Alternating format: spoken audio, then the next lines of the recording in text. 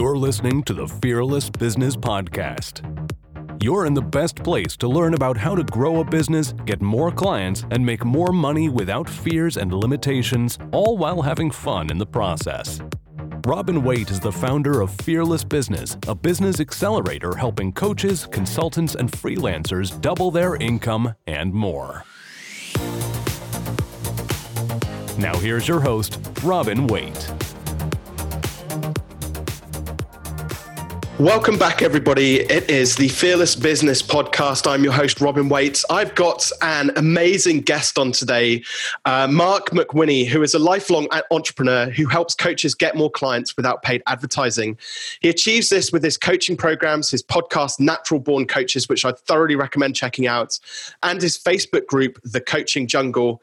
And you also have an exclusive hard copy newsletter called The Secret Coach Club. I'm so excited to invite you onto the show, Marc. Welcome. Yeah, thanks for having me, Robin. So we've got a group here, a group full of people who are going to be watching this podcast, listening in, who are all coaches and consultants, and a lot of them really struggle with the marketing side of things. So I'm going to come back to Marc in a bit, but let's focus on how you sort of recommend people should start to grow their communities on a shoestring budget as a coach. Well, it's funny that you have the name Fearless in the title, because you do have to be fearless. Get out there and don't be afraid of feeling like you're being spammy or salesy. And I found that coaches are very good at what they do in terms of the coaching side of it and helping people, but they're not so good with the selling, the marketing, and so on. And that's why you have to be fearless with it. But you touch on an important point. If you don't have people to put your message out in front of, you're not going to be getting clients. So whenever I talk with a coach, especially new coaches, I don't say, so why did you become a coach? I say, why did you start a coaching business? And they might sound like the same question, but there's a big difference between saying, why are you a coach? And why did you start a coaching business? Adding the words coaching plus business, because coaches are entrepreneurs. You can be the best coach in the world, but if you don't have clients, no one's going to know.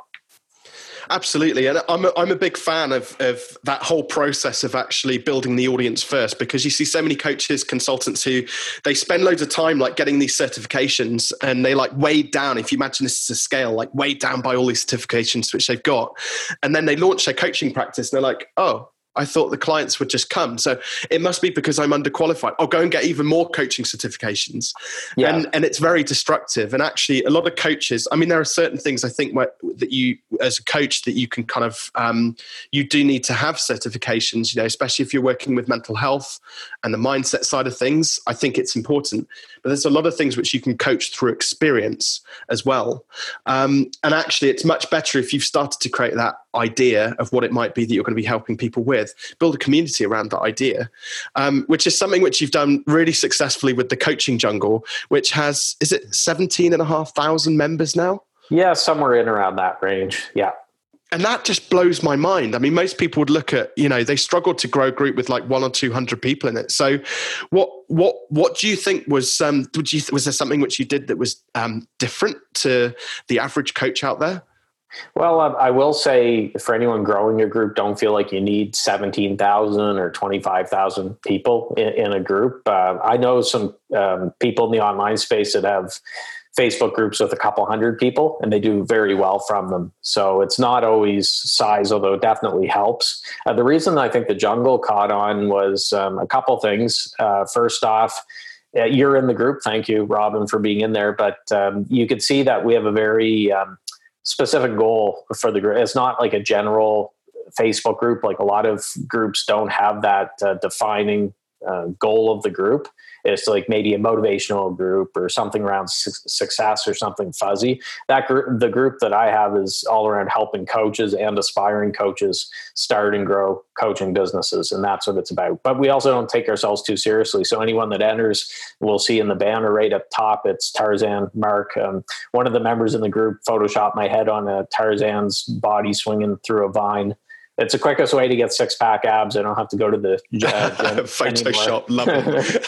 Yeah. And everything's kind of jungle themed. So we like to have fun in there. The other thing, which I think is important, because I hear this from a lot of members, is people seem to appreciate that we enforce the rules there. So I have a team of 16 admin around the world in different time zones. And we are really tight on the rules, just so it doesn't become, a mess, the wall, like spam city and just a bunch of junk, like a lot of groups devolve into after a while. So I've heard that from people as well. Yeah, and you've got to have those rules in place. Otherwise, you will find that people will take advantage. It's a natural byproduct, I think, of success. I think. I'm curious though, because a lot of people will, when they're setting out, not just a coaching business, but when they're setting out in business generally, their go-to kind of mechanism is, do I need to get a website? Do I need to have a personal brand? Or do I need to have so you get all these like real, I call them, it's like the tactical stuff down in the weeds of your jungle, which, whereas actually I think there's going to market sort of sooner without having all of those tactical things in place is actually much, much better. What are the other sorts of common mistakes which you see coaches and consultants making when they're first starting out? I think you're right. They get into that analysis paralysis thing because it's great. Don't get me wrong. It's great that there's so much information online. You Google anything, you're going to get a trillion responses in a second, but it can be like trying to take a sip of water with a fire hose. It's too much. So I'm not saying that people roll out of bed, decide, hey, I want to be a coach, and 2 minutes later, bang, they're starting. But it also shouldn't take you a year of research and things like that. So I have certain things I do with clients that feel pretty confident within a week of doing the groundwork that you can then be rolling. It shouldn't take months or years. And I think a big issue with a lot of coaches and online entrepreneurs is imposter syndrome. They feel like, who's anyone why should they listen to me? And they're comparing themselves with Brendan Bouchard, Tony Robbins, Marie Forleo, and all these people have been at it for a long time. And I say, don't play the comparison game.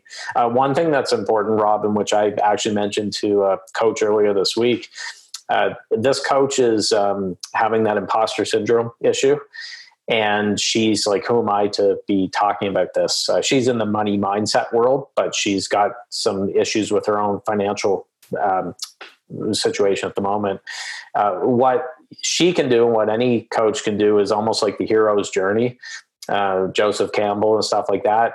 She can bring people along with her as she's improving her financial situation. She can be very transparent and be open. Same thing if you're losing weight or anything that you're doing. And so you're not trying to pretend that you're a guru that has it all figured out. You can actually bring your people along with it as you grow. And there's some great people who've done well with it. Pat Flynn, Smart Passive Income, big reason he caught on and took off and became a big name was he was very transparent, sharing his income expenses and everything every month. And he brought people along on the journey with him. I think if you're humble with it as well, and it just humanizes you and makes you accessible to more people. There are an awful lot of people out there who are, and I tend to see it much more of the younger generations, the 21-year-old life coach and things like that, where they're trying to fake it till they make it. And that just ends up being so much more destructive because ultimately when it comes around to delivery, they can't deliver on whatever it is that they're promising to the world. And so they'll get found out. It's just an unfortunate side of things. And interestingly, we've got Jo who's listening in already. And she said, are you speaking about me, Mark? So it sounds like we're resonating already with a lot of people in the group, which is great. So yeah, I've been following Jo around and creeping. I don't know if it is Jo, a she or he. I can't see it's a she. Name. Yeah. It's a she. Okay. No, I haven't. Right. Okay. So you're already aware of her. You're knocking on her door. So yeah.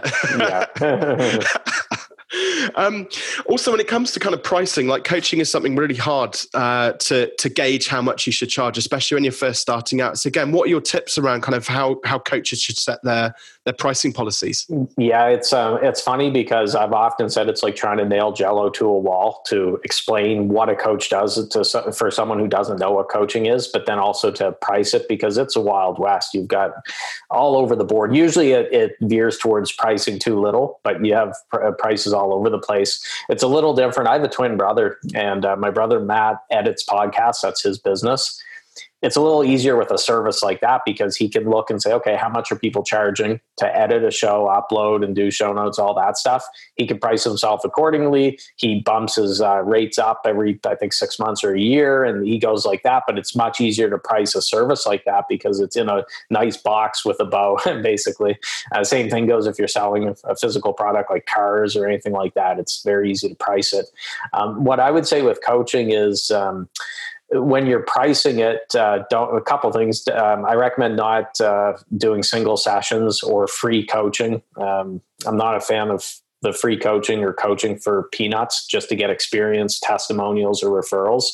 I think you're better off starting higher. I'm not saying you start saying, okay, I'm going to charge $100,000 a year out of the gate for people to work with me, but definitely push yourself and go on, push as high as you possibly can. Because the toughest person to convince isn't anyone in the marketplace. It's a person looking back at you in the mirror. Once you convince yourself, it's much easier. So I know that's not an X number of dollars you should be charging, but those are my thoughts. Well, no, I mean, it's a bandwidth, isn't it? And you mentioned Tony Robbins earlier on. And I always show people this little diagram which I created, this little graph, and at one end of the graph, it's highly competitive. Basically, it's free, cheap, Weebly, Wix, WordPress, DIY, and all that sort of stuff, and YouTube, especially in the coaching space. If somebody knows what to put into YouTube, they can. There's nothing you can't find in there.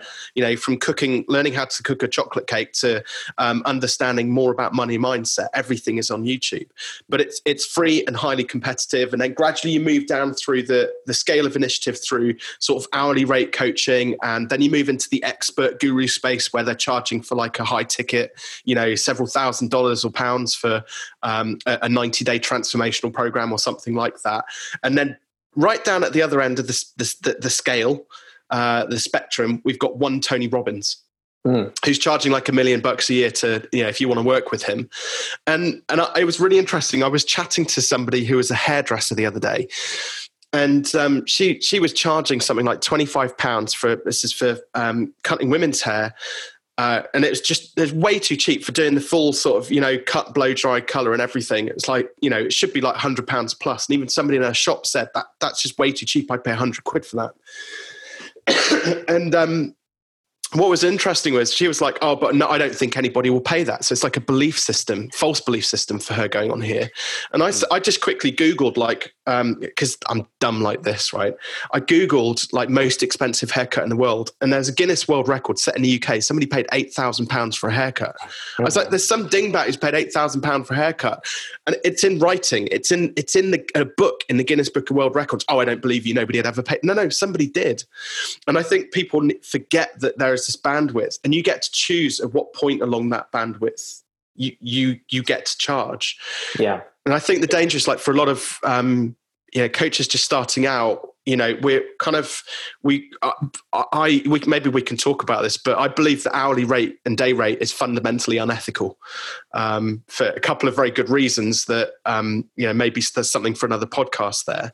So we want to skip that step and go straight into packages. What are your thoughts? Yeah. Well, it's funny you mentioned cutting hair because there's a great story I heard about Bruce Lee that ties into hair. Some people might think, what the heck, Bruce Lee and haircuts, what does this have to do with it? But when Bruce Lee first arrived in California, he wanted to teach martial arts to Hollywood celebrities, basically. And the person that cut his hair was the hairstylist for a lot of these celebrities, like the Steve McQueens and people of that world. And he got Bruce Lee's foot in the door with these guys. And Bruce Lee was very talented at the time. He didn't have his name out there, but he's really good at what he did. And he was charging $50 a session. So the next time he's in the hair salon, the barber or the guy cutting his hair said, so how are you making out? Or, are you full, with clients? And he said, actually, nobody will hire me. None of these celebrities. And the guy said, well, how much are you charging? And he said, well, $50 a session. He goes, oh God, no, you can't. That's not a good price. And Bruce Lee said, I can't do it for any less. Like, it's a lot of work per session. I just can't drop it. And the guy said, no, he said, it's way too low. He said, these celebrities, they're going to think you're no good at $50. So what happened was Bruce Lee 10x'd, started charging $500 for the session and sold out like that, because suddenly, oh, he must be good, because he's charging more. So I always remember that Bruce Lee story. And the other one that comes to mind when you're talking is I heard a story once, true, you could Google it.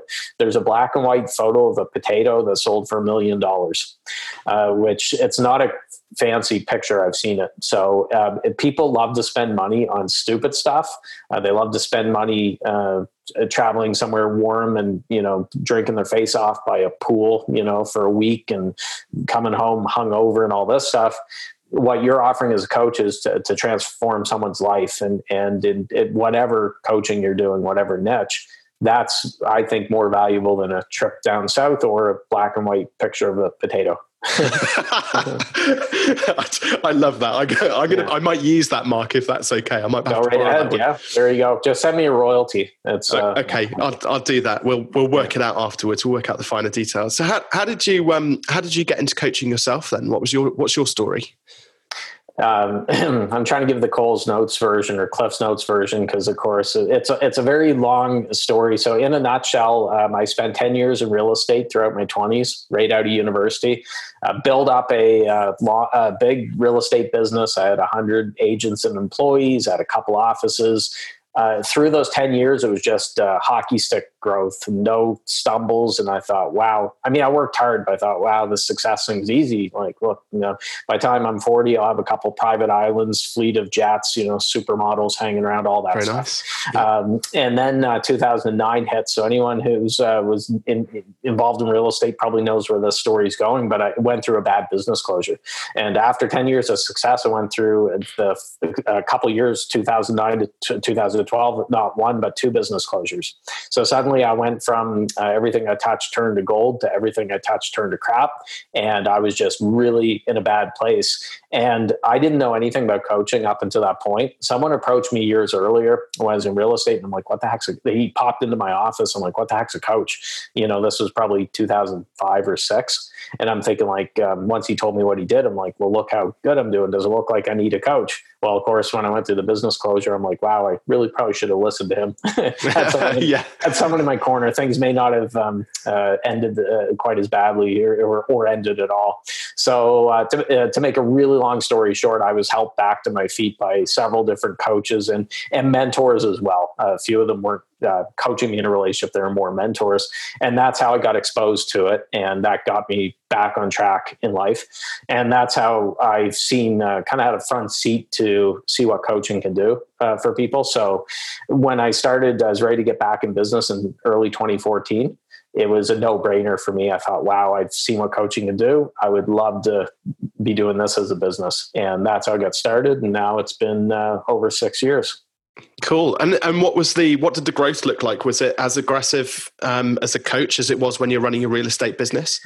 There's a lot of similarities. The first 6 months were the same as my real estate days when I was a 21-year-old real estate agent. Or I guess you guys call them, is it estate agents? Estate agents, yeah. Yeah, in the neck of the woods. The first 6 months of real estate prepared me for many years later, the first 6 months of coaching, because of course you're priming the pump and you're doing all this work, but you're being paid the equivalent of third world wages if you worked it out per hour.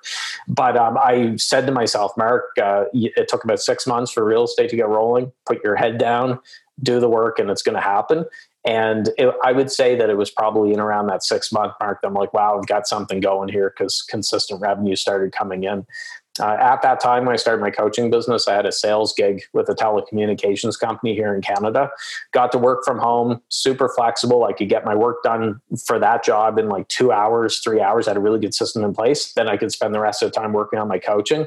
And I said, once my revenue from coaching exceeds what I'm making from that sales job, I'm jumping full time for coaching. And that's what I did. About 11 months late after I started was when I made the jump and quit the sales job and went really headfirst into coaching. I mean, there are kind of, in a way, there's lots of similarities between kind of, the estate, doing something in an estate agency and, the sales and the pump, like you said, I can't remember what your phrase was, but, turning the wheel in terms of that's it, the numbers, which you kind of got to push through. And I remember my first year as a coach, I did something like 125 consultations. I did 50 odd speaking gigs that year. It was just crank it out and just get those clients as quick as you can. And it helped me with the sales part for sure. and I'm sure you did as well with your experience. Yeah. And there's energy as well, which you need to do that. And did you have a niche as a coach as well, or who did you work with back then? Yeah, so when I first started coaching, I had a very broad. I say focus. I use the term focus loosely. I said I want to be a coach for entrepreneurs because I had been an entrepreneur my whole adult life. I believe entrepreneurs don't get the support that they need. I think I always say entrepreneurs make the world go round. We're seeing that now more than ever. And so I said, I want to support entrepreneurs, which I realized in that first year that was too broad. And then what had happened was when I looked at who I was working with, two of my clients were coaches, and not to knock anyone else I was working with, but I had a lot more fun with those two clients who were coaches than Joe from Joe's Widgets, right? Like I had a gym owner, for example, was one of fitness in the fitness world. So I just wasn't feeling that as much. So I said, you know what, I'm going to focus on what I enjoy doing. What I'm good at doing is working with coaches. And even to this day, anyone who comes to me that has, let's say, a bricks and mortar business or something, they're not a coach, I refer them off to a coach I know that can help them. Yeah. And there's going to possibly sound a little bit woo-woo now, but it sounds like there was a bit of like, when you set up the coaching practice, you're there to save, with hindsight, Marc, who needed his coach going through the 2009 kind of recession. You're actually the savior now on the other end of it because of kind of that journey that you went through. Yeah, exactly. So that's what I recommend to coaches who are struggling finding a niche or a focus. Become the coach you wish you had if there's a certain challenge that you got through, and that's a fit. So it's like I hopped in my DeLorean. I don't know if Back to the Future is big in your part of the world. Oh, massive. Yeah. Everybody knows Back to the Future. Yeah. Okay, good. So I hopped in my DeLorean and, helped myself with it. But I'll also say when it comes to coaching, don't feel like you have to have a niche nailed right out of the gate. What I'm recommending with coaches I'm working with is there's a whole research process. I could do a whole podcast on it, but basically it's not the end of the world if you change niches. You're not choosing a life partner here. And I feel like a lot of coaches are like, well, they're trying to nail it right out of the gate. Then they freak themselves out because they think they have to have it perfect. I know a successful coach he has a real successful podcast too. And he's had 4 different evolutions of his business, his coaching business, changing direction. And it's not the end of the world, just that he's pivoted and changed and shifted. And he saw who he was attracting, what he enjoyed doing, and so on. So just get out there helping people. And then that focus will come into play as you go along. That's it. I think the mix of kind of the right audience and getting the products right and things like that, and I always talk about products, when it comes to like coaching as a service. I call it a product because it should be a journey from A to B, even if that journey then continues on. And actually getting those things fine-tuned does take several months, not several minutes. Writing something on the back of a fag packet as a plan, there is a little bit of design which has to go into that. And I think skipping that design process can be more damaging than anything else, because I've seen a lot of coaches, especially in the time that we're in at the moment, people selling their wares like super cheap, like a quarter of the price of what they were charging even 30 days ago. And the flip side of that is when people are starting out, they go in way too cheap. And what you end up seeing is like they just end up burning themselves out and exploding because they fill up all of their capacity and think, oh shit, this coaching thing's like really bloody hard work. I'm not getting paid anything, nowhere near enough for it. And you see, I once had somebody, actually, I'll share this story with you, Marc, because I think this is pertinent. Because I work with coaches like you do as well. And I had somebody come to me and say, Robin, I look at everything you're doing, your coaching program, and you're so successful. And I think my coaching is like my program's as good as yours, but I just don't understand why you're making it work and I'm not. And I turned around and said, I'm just curious, how many, and it's not a badge of honor. I'm not showing off here, but it's about, my tenacity is different to other people's. But I said, how many consultations did you run over the last 12 months? And she thought for way too long and then said, well, I think 4 or 5. And I was like, well, is it 4 or 5? Because there's a difference of about 20, 25% there. So she said, oh, well, 5. And I said, well, in the same 12 months, I did 125. Is it wonder that I'm actually more successful than you? It's just, I know how the machine works. Do you want to learn how the machine works? What was the point when did you set up the Coaching Jungle, and when you started to kind of shift? Yeah, so the Coaching Jungle, I started in September of 2015. So I'd been cool. at it, a year and a half, almost 2 years before I started it. What had happened was I had a Facebook group for guests of my podcast because Natural Born Coaches, we're up to 650 some episodes right now. Wow. At the time, I had a couple hundred because it was a daily show in the beginning. So I got up to 300 episodes really quickly where it was a daily show. It's weekly now, much, much better. But what happened, I had a Facebook group for past guests on my podcast. And I was getting a lot of requests from people to join that group, not noticing the past guest part of the title. It was Natural Born Coaches Past Guests. So after seeing enough of those, I thought, well, first of all, I'm getting tired having to say to them, hey, really sorry, this is only for people who've been on my show. But I thought I really should have a group for all coaches with it. And that's where I shut down that group for past guests, and I moved all my attention over to the coaching jungle. And we grew to 500 to 1,000 members really quickly just from me talking about it for that first week. And then it just really steamrolled from there. I found the tipping point was around 1,000 members. Once we got up over 1,000, it took on a life of its own. And, here we are up almost to 20,000. Well, the engagement shifts, doesn't it? When you get to those sorts of numbers, it kind of, like you said, the perfect words there, kind of takes on a life force. And I've seen that with the group, which we're kind of live into at the moment as well. And it's funny, I don't know why, but I'd assumed that at 2015, I'd assumed that it was actually a more recent thing than that. It reminded me of that whole, the 19-year-old YouTuber who, has been doing it for like 10 years or whatever since YouTube started out. Yeah. And then we just look at it and go, well, how did you get 1 million subscribers? Well, I did like thousands of videos, that nobody watched for years and years. And then all of a sudden it blew up. It's that sort of thing. Excuse me. And it's an amazing group as well. It's a great resource. I love some of the questions which you get, which people ask in there as well, which can, the answers can benefit absolutely anybody in the group. Yeah. I'm curious. I'm going to pick just a very specific point in the story which you told there about kind of that transition between, when the oh shit moment, when things were going sort of south with the estate agency business in 2009. What would you say is your biggest or best characteristic that helped pull you out of that and keep going? Well, this isn't a characteristic. This is more a motivation. But my son, he's now 11. He turns 12 later this year. He was only, when this was going on, a little over a year old. So any entrepreneur who has kids knows that they're the perfect source of motivation. I didn't have the luxury, I say, to crawl into bed and pull the covers over my and over my head and just give up, because I had a son. I had to put food on the table for him and so on. So I always say he was my number one motivation. There's a book which I highly recommend. Anyone that's going through a tough time now, definitely read it. But even if you're not going through something as dramatic as a business closure, because it really helps toughen you up. And that book's called Thick Face, Black Heart by Chin-Ning Chu. And I highly recommend it. It's a perfect book to develop a thick skin, but also to build resilience and grit. And highly recommend it. So Thick Face, Black Heart. Thick Face, Black Heart. We'll make sure we put a link into the show notes as well.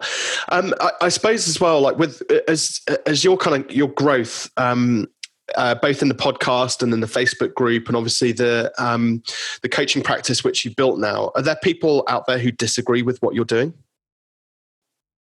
That don't like me? Yeah, oh yeah. And how do you deal with those? Well, the business closure again helped with that, because I was getting kicked around by the local media and former employees and people who didn't even know me. So if it's some guy in his mom's basement in Boise, Idaho, who's trolling me on the keyboard, it's not a really big deal. I do have people who don't like me. I shouldn't say it sounds bad. I think overall I'm a pretty likable guy, but anytime you put yourself out there, you're going to get people not liking you. If you don't have detractors and people attacking, it means you're not putting yourself out there enough. So good examples, I've been doing daily emails to my list since April of 2016. And I sometimes get people with their backs up, even though it says very clearly when they opt in, the first initial autoresponder message says, by the way, these are daily emails. But sometimes I'll get some very strange replies for it. And what I do in those cases is one of a couple things. First off, I'll probably ignore it because that person has more time to spend on it than I do. I'm not going to put my energy there. The other thing I could do is use it as content fodder. So if somebody sends an email back like, oh, why are you sending emails every day and blah, blah, blah, I could turn that into content for my audience, my message around that person clearly has some misguided thoughts around selling that they're projecting. And I could turn that into content for my people to help. I've also shared some of the times I get trolled. I'll share screenshots, or if I send back a snarky reply. And the reason I do that partially is probably to blow off some steam, but I've had coaches tell me, Mark, thank you for sharing that, because it makes me realize it's not the end of the world if somebody sends a message like that. And I see that this is a normal thing. So I'm into all those things. I'm not really a big hug your haters type guy. I know there's a book with that title. I'm not going to hug the person, try to, become their best buddy either.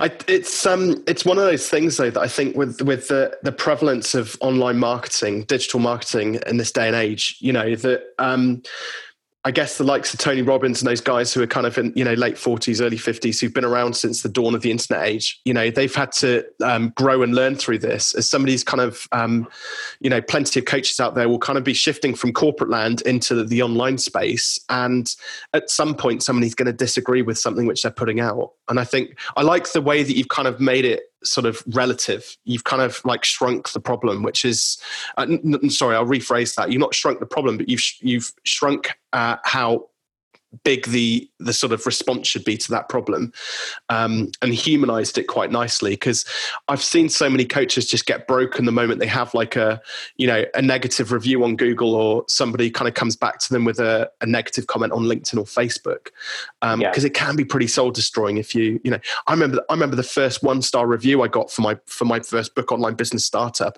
and it's because some dickhead disagreed with my definition of the word startup.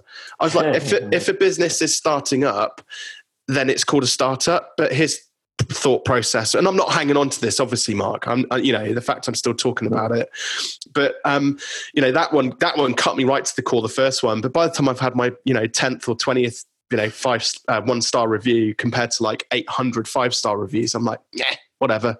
Yeah, I love that picture. A restaurant, somewhere, burger place or whatever, had a sandwich board outside and some come taste, I forget the exact wording, but come taste a burger that Kathy from wherever gave 1 star on Yelp or something like that. and they that's really interesting, because what you're doing is taking those attacks and you're turning it into something positive. So I know a email marketer who was getting trolled really bad on Twitter by a washed up hip hop artist of all people, someone who's big in the 90s or whatever. And what this marketer, his name's Ben Settle, did was he turned it into a sale.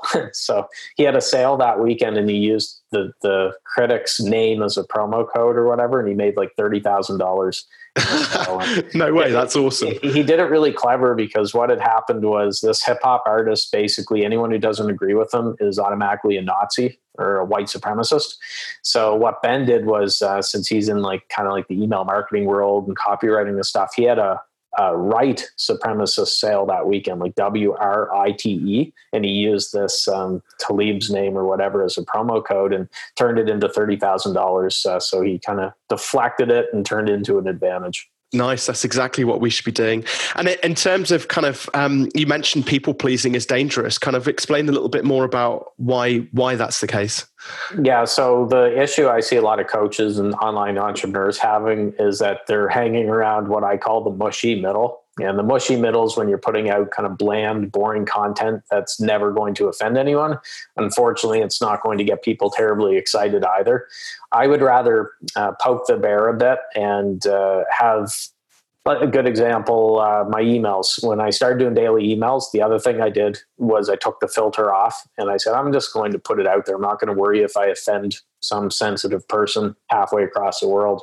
And it was that combination of switching to daily emails plus taking the filter off that really completely changed my results with email, which were pitiful before I started doing that. I was ready to kill my email account and say, I'm going to focus on what's working because this is a waste of time with it. So I find that you mentioned corporate earlier. It seems to be people coming from the corporate world that have trouble with that because they're still in corporate speak. They're kind of afraid of offending and so on. And that's where they're right in the middle. But you want to have it ideally that you have a whole bunch of raving fans that will defend you from the nut bars who are attacking you, the critics. But you do want people to have an emotional reaction to you, either positive or negative. If they don't have any emotional reaction to you, that's probably not a good thing. It was there was we were talking about rappers earlier on, but there was Pitbull was getting mentored by 50 Cent, and Pitbull got because he uses other people's tracks, samples other people's tracks on his own.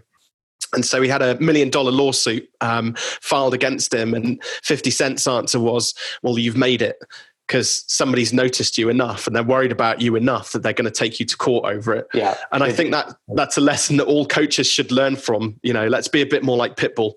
Yeah, that reminds me, speaking of 50 Cent, you heard about the 45 Cent concert? No. Oh, okay. It's 50 Cent with Nickelback opening for them. Oh, nice. Very nice. Sorry, that was bad. That was my dad joke for the day. No, the more dad jokes, the better, really. Yeah. I mean, as well, like as a coach, I think in order to have this is my opinion, in order to have a powerful coaching conversation with somebody, sometimes you've got to say the stuff that maybe the person, doesn't want to hear, but it's the thing that's going to help them make that transformation. And I think, as coaches or any line of work, really, if you're going to be holding something back just to save a bit of face, I don't think that's good business. In my opinion, it's not helpful. Yeah, because people can hang out. They have friends in their hometown. They're not hiring you as a coach to have a buddy or someone to grab a beer with. They're hiring you to help them get from point A to point B, like you mentioned earlier, and to achieve a big goal or a transformation. And you can't do that if you don't challenge your clients at times or call them out on their excuses. That's what they're paying you for. And they'll appreciate it too. So, I like to think that I get along really well with my clients, and I'd like to think some of them will come to my funeral hopefully many years down the road when it happens. I still will call them out on things if I see that they're putting up excuses or BS and stuff. And that's what a coach should be doing. Yeah, and there's ways and means. There's protocols, and there are ways to do that. You certainly don't want to do it in public. That's not what we're suggesting here. It's got to be a powerful coaching conversation, and I think that's where you kind of. I was watching some stand-up comedy the other night. I think there's something similar between stand-up comics and coaches in a way because of the shifts which you can create. But there's a guy, I think he's called Marc or something like that, and he's actually quite an aggressive comic in the way that he delivers his message. But he did an open Q&A at the end of his routine, and this person took real offense to like one thing which he said about, I don't know, it's like, the reason why you're fat is because you eat too much, basically. And she took offense to like that one statement. I wasn't exactly what it was. And his response, I absolutely loved it. He turned around and he said, I've said a lot of offensive things tonight. Was that the one thing that, you took offense from, because that was the only thing that was relevant to you? And that I thought was like, yeah, do you know what? That sums it up really well, because actually his whole routine was pretty damn offensive if actually you drilled into it. But it was the fact that she picked that one thing that was like quite sensitive to her.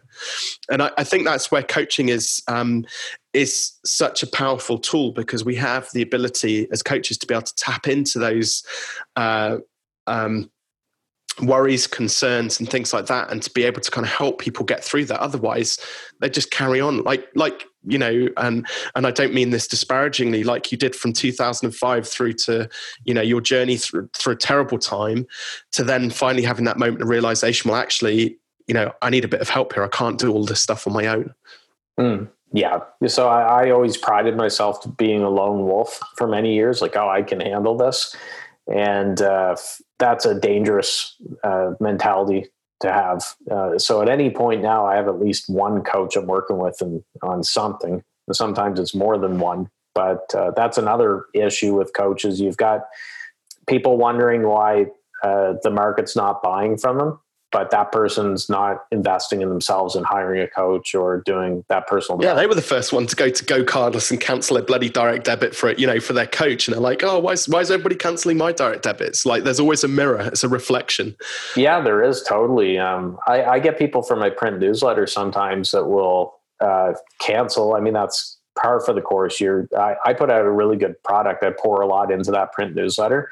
And I've sometimes done it where I'm like, oh man, that's the best issue I've ever put out. And people can literally make thousands or tens of thousands of dollars with that information. Someone will cancel and they'll say something like, hey, Mark, I'm really liking the newsletter. I just don't have time though to read it. And I'm thinking, to go from front to back of that newsletter, even taking note, it's a print newsletter. If you're using a highlighter, taking notes and taking your time, you can read it in under an hour and take those notes and everything. You don't have an hour a month to read that newsletter. I don't want you in there. Yeah. But they're like, well, I might, and they're like, well, I might be back in the future. And I'm thinking, I don't want you back in the future because you're not my type of person. I want to attract people a lot like myself. They're going to put the work into it and be consistent. And I don't want those entrepreneurs. I don't know if I see, is that a book in the back? Is it the Entrepreneur Revolution behind your head? Oh, or something it's the Entrepreneur Revolution by Dan Priestley. It's a really good book, actually. Yeah. So right now I think there's a Entrepreneur Revolution online. I've always said that it's that 80-20 rule that unfortunately about 80% of people who are online entrepreneurs really probably shouldn't be doing it, because it's a 20% that are treating it serious. They're showing up, they're doing what they say they're going to do. But there's a lot of people who are just flaky and shouldn't be doing it. One of the biggest, this is going to be contentious. One of the biggest, I mean, we did talk about sort of the reasons why you set up your coaching practice. And actually, that funny enough, they were similar to me. So I come from a marketing background, ran an agency for 12 years and something happened. I can tell the full story. Basically, I went to, so I was building websites and doing branding and stuff. And I went to a networking gig and I got introduced by one of my clients to a couple of his associates as his web bitch. And that was the point when I decided I wanted to change people's perceptions of web designers and freelancers and all the people because I love my work, I'm passionate about my work, but I wanted to find a way to make sure that other people like me, humble sort of web designers, freelancers, didn't get treated like that, or at least perceived that way. And that was kind of where the energy that ended up sort of growing the coaching practice. And I've been able to kind of take that message and grow it even further. The reason why people set up a coaching practice in the first place is absolutely paramount to get that reason right. And if the reason is to pay your mortgage, I don't think that's good enough. And I think a lot of the 80% fit in that category, unfortunately. Yeah. It's a lot like real estate too. When I was in real estate, a lot of people got into it thinking it's a get rich quick. Coaching isn't a get rich quick. I'm not saying you can't get rolling, quickly, but it's not like you're going to make $1 million in the next week. And you're right. It's not a good motivation if it's just dollars and cents. I'm all for, I'm a very unapologetic capitalist, very proud capitalist. I love money and I admit it. But if it's only the money, what's going to happen is those times when your bank account's lower, you're tying your whole self-worth and everything into that number. You're going to feel like crap with it. So I think you do need something more aspirational as well to tie into it to move you along. So I think it's a combination. My wife, in those times, like we all do go through them when times are a bit hard and that bank balance does look a bit low. And my wife says, how do you do it? How do you get out of bed and still remain motivated? And I'm like, because I enjoy the process. It's got nothing to do with the outcome for me in terms of bank balance. It's because I just love the entire coaching process, like from start to finish, in terms of like engaging clients and seeing them get their wins and watching those transformations happen. And I think when you can come at it from I can't remember who it was, but somebody once said, if you find something you're passionate about, you never have to work a day in your life again. Yeah. And that's how I believe, not just coaches, anybody running a business, that's how they should wake up feeling. Yeah, exactly. Cool. Listen, we're coming towards the end now, so I'm going to start to wrap up. But you've got what are you working on at the moment? You've got some cool stuff going on. Yeah, I mean, my big focus in 2020 and going forward is my masterminds. So it's called the Coaching Jungle Mastermind. Got a few groups running now, and we're opening up more. So that's really exciting. Some great people in there in the groups that are running, and that's at junglemastermind.com. And of course, we've talked about the Coaching Jungle Facebook group. That's I'm in there every day, hanging out and interacting and all that stuff. And if anyone wants to check it out, it's at thecoachingjungle.com. Awesome. I just want to, there's a question which I kind of ask everybody, and I normally ask it. So we're going to get into the Fearless Business Time Machine, and I normally rewind the clock 10 years, but I know where that's going to end us up. So I'm going to ask this slightly differently. You get to choose a time in the past where you go back to revisit Marc and his former self and give him one piece of advice. What would that piece of advice be? It would probably be right around the time when I was going through the business closure and everything. And I know it sounds cliche to say what doesn't kill you only makes you stronger. I would tell myself to buckle up, but hey, it's going to be okay. So it's funny, at the time I thought my world was over, right? And I'm like, oh God, this is horrible and not a good time. I wouldn't be talking with you today, or wouldn't be having as much fun as I am coaching, had I stuck in real estate. And not to knock real estate, by the way, I'd done it though for 10 years and I was getting really just burnt out. That's all I'd done for my adult life. And I was tired of the inflexibility of scheduling, being back and call. You mentioned design, bitch, when that person introduced you. A lot of people treat the real estate agents like hired servants. And you, hey, when we say jump, you say how high. And I didn't like that after a while. So I do like coaching's much more flexible. And I feel like I can impact a lot more people around the world because I'm not restricted to my local area. I don't even focus on my local area for coaching. Everything is online with people all over the world. Well, it's been an absolute pleasure, Marc. And I forgot to say at the start, but that's Marc with a C, just in case anybody's listening into the podcast. But do go and check out his Facebook group, The Coaching Jungle. Check out his podcast as well, Natural Born Coaches, and also the Mastermind too. And I'm surprised I haven't signed up for it yet, but the Secret Coach Club, I am going to go and grab a subscription to the hard copy newsletter as well, because that sounds really interesting. Listen, Marc, thank you. It's been an absolute pleasure. Yeah, thanks, Robin.